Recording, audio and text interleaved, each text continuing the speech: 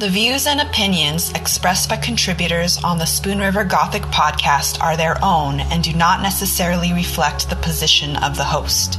Material heard on the Spoon River Gothic podcast is intended for adult listeners. This podcast deals with mature topics that may not be suitable for all listeners. Listener discretion is advised. This is Spoon River Gothic, Narrative of a Double Homicide, Part 2.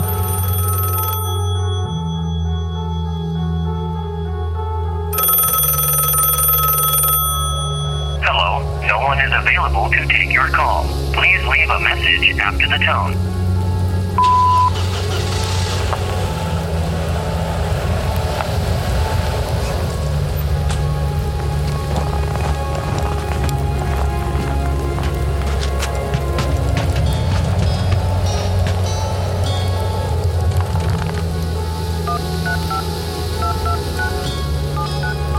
What is the emergency?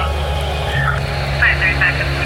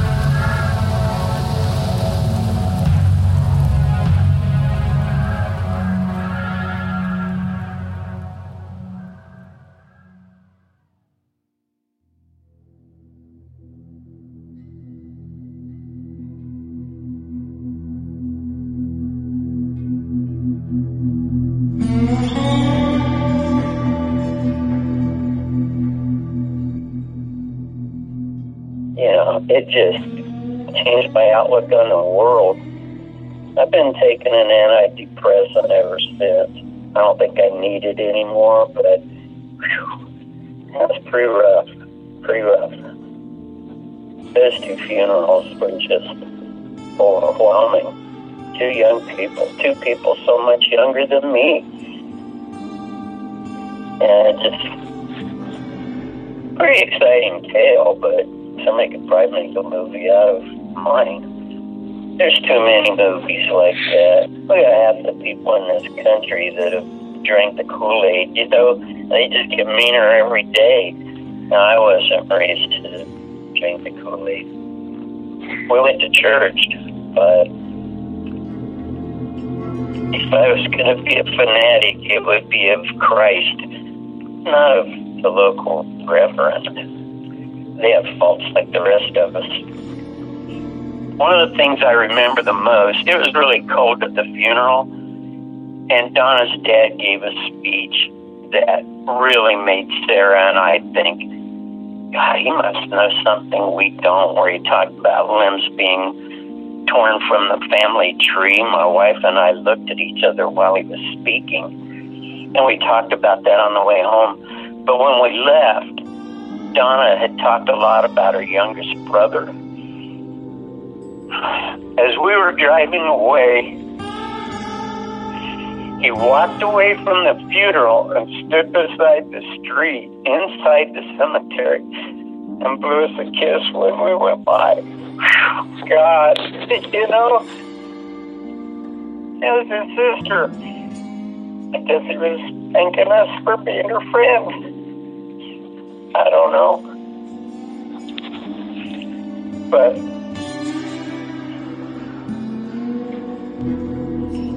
it makes me sad and makes me feel better at the same time, But at that moment, God, my wife and I both cried for quite a while driving home, That was her brother. Her brother that she was closest to. Donna didn't, or my wife didn't know that. I did. She had talked about him enough, When he introduced himself to me, I knew he was the youngest brother. And to follow us, to leave everyone there at the gravesite and follow us as far as he did, and then wait for us to get our car and come back by. And he blew us a kiss. You know, I knew her husband, and as far as I know, she was still married at the time of her death. He's a farm boy, like a lot of others, I grew up with. Sure, and I got to know him better after that, believe it or not. Yeah, I talked to him many times after Donna died. I didn't go looking for him, but if I saw him, it probably never crossed his mind for a second that I would have done something like that. And, eventually he probably knew everything I knew, maybe even more. And I haven't talked to him now since I quit working, I'm sure of that. But I think he got remarried and had more children. It seems like he may have told me that long, long ago. But Donna talked about him, and they asked me, do you and Donna call each other besides at work? I go, I don't remember ever doing that. I wouldn't bother her at all. I see her at work every day. They were there. They were trying to put something together for an affair. God, what kind of person kills somebody there? I even told the cops. Good God. I think my wife knows that Donna and I went out for dinner once into the Kiwanis Club thing, and then we'd see each other at the bank picnic and stuff, but my wife was always with me. My wife was never jealous of Donna for an instant. And I think I might have told the cops when they kept hitting that, I go, just quit, we wouldn't even be working together if there was anything between us. We would have straightened that out before she came to work at the bank. Because I remembered when she called me, she asked that. And I thought it was kind of strange that she asked. But I go, no, actually, I felt like we settled that long ago. We weren't each other's type by any stretch of the imagination. Her dad asked me that, too. Well, why didn't you and Donna really date? I don't think either of us really ever thought about it, It just wasn't like that. We trusted each other, socialized together, everything else, It's kind of like one of the Army buddies, all your time with that group of people. But, yeah, there was nothing like any reason for suspicion, but those guys, I was the first one on the scene. They were trying to make a case out of nothing, so they dredged at every little detail, and there was nothing to hide. Long before she got married, quite a while, because our daughter was born in 90, Justine must have been born in 89, and there's 5 years in between there. I don't think she ever mentioned his name or anything else, but I heard after she died, quite some time after she died, one of the bank employees knew him and knew that he had been in prison, and told me that she and Donna had seen him. And I'm sure that girl told Donna about his record. Or that's what I assumed at the time. I didn't ask her. But I didn't even know that he'd been in prison before. That was around the time he was arrested. I don't know if it was before or after. But another bank employee told me that she and Donna had seen him. And I just assumed when she told me that she probably told Donna about his record. And Donna, if he ever tried to ask Donna out, knowing he'd been in prison, Donna would have shot him down somehow in a heartbeat. He's probably resentful for that or something. I don't know. That's what I thought way back then. I kind of forgotten that because that was pretty unimportant, and that would have been back in 1993.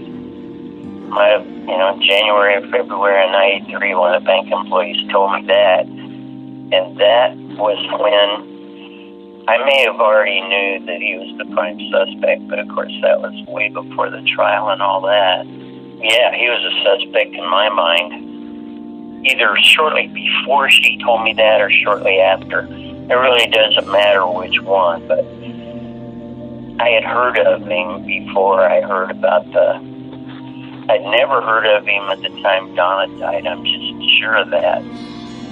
But maybe I had. You hear people's names, but I still remember hearing of him until I kind of knew the whole story and knew what he had done before. And that's when I think he had already been arrested. She never told me anything like that, and I would certainly like to think that she never got alone with that man until he broke in the apartment.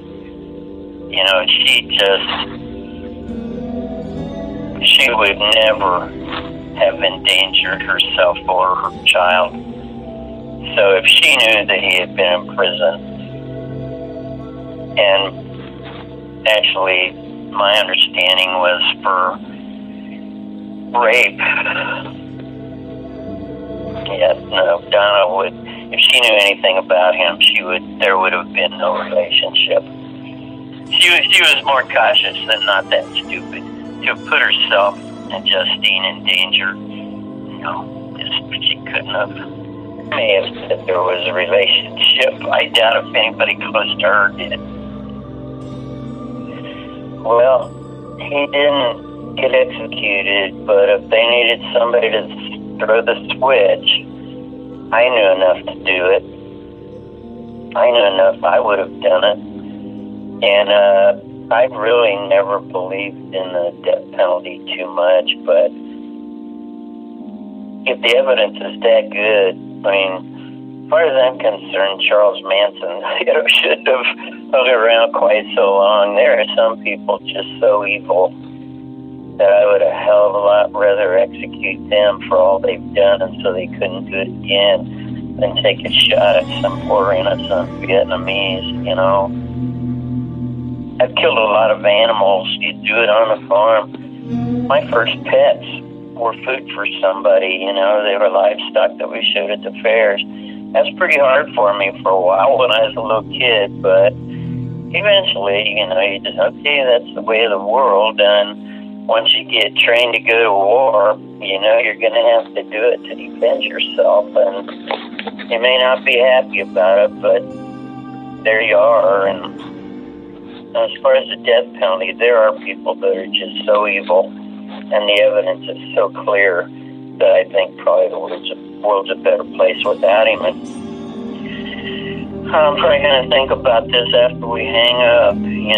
I didn't tell you anything that I haven't told several other people at times, but I would never want to say anything that could put Donna in a bad light because I never saw anything in all the years I knew her or heard anything that would put Donna in a bad light, Or a few things she didn't have to tell me, but nothing that ever made me think any less of her, And I guess I wasn't surprised that someone saw her wearing what they thought was a short dress.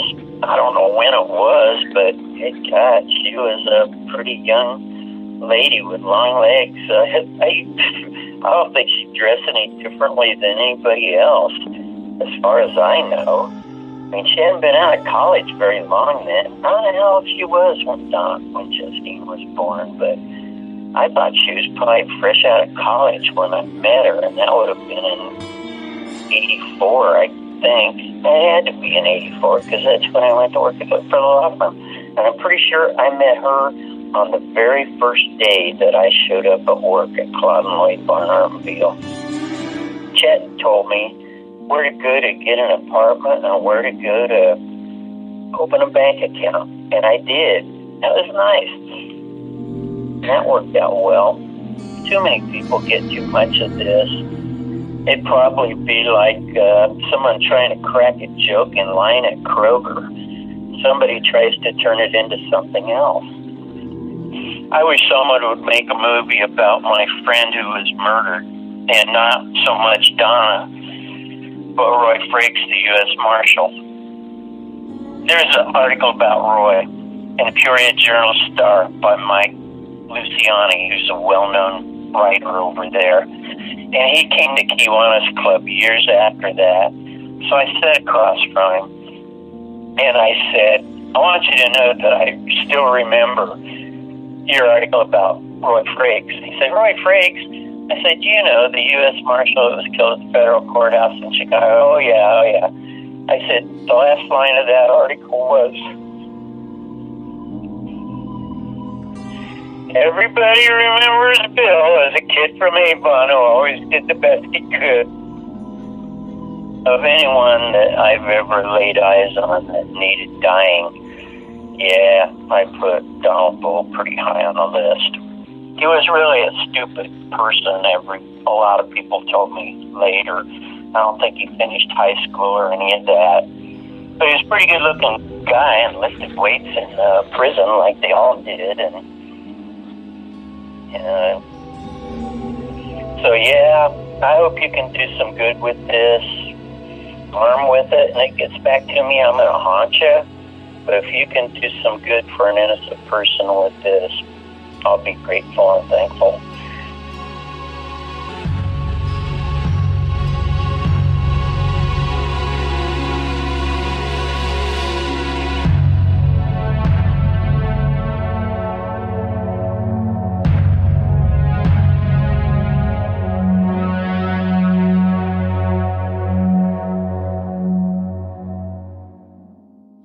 Spoon River Gothic is a production of Lonebird Media in association with CZ Studio and Radio Verite.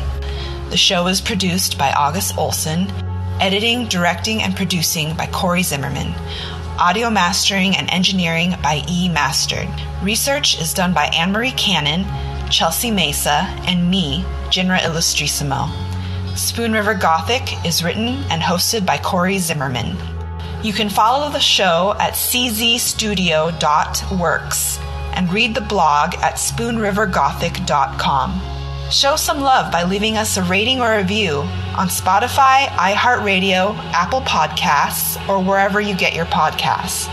And stay tuned for the next episode as we dive deeper into the Donald Bull case. Thank you for listening. This is Spoon River Gothic, narrative of a double homicide.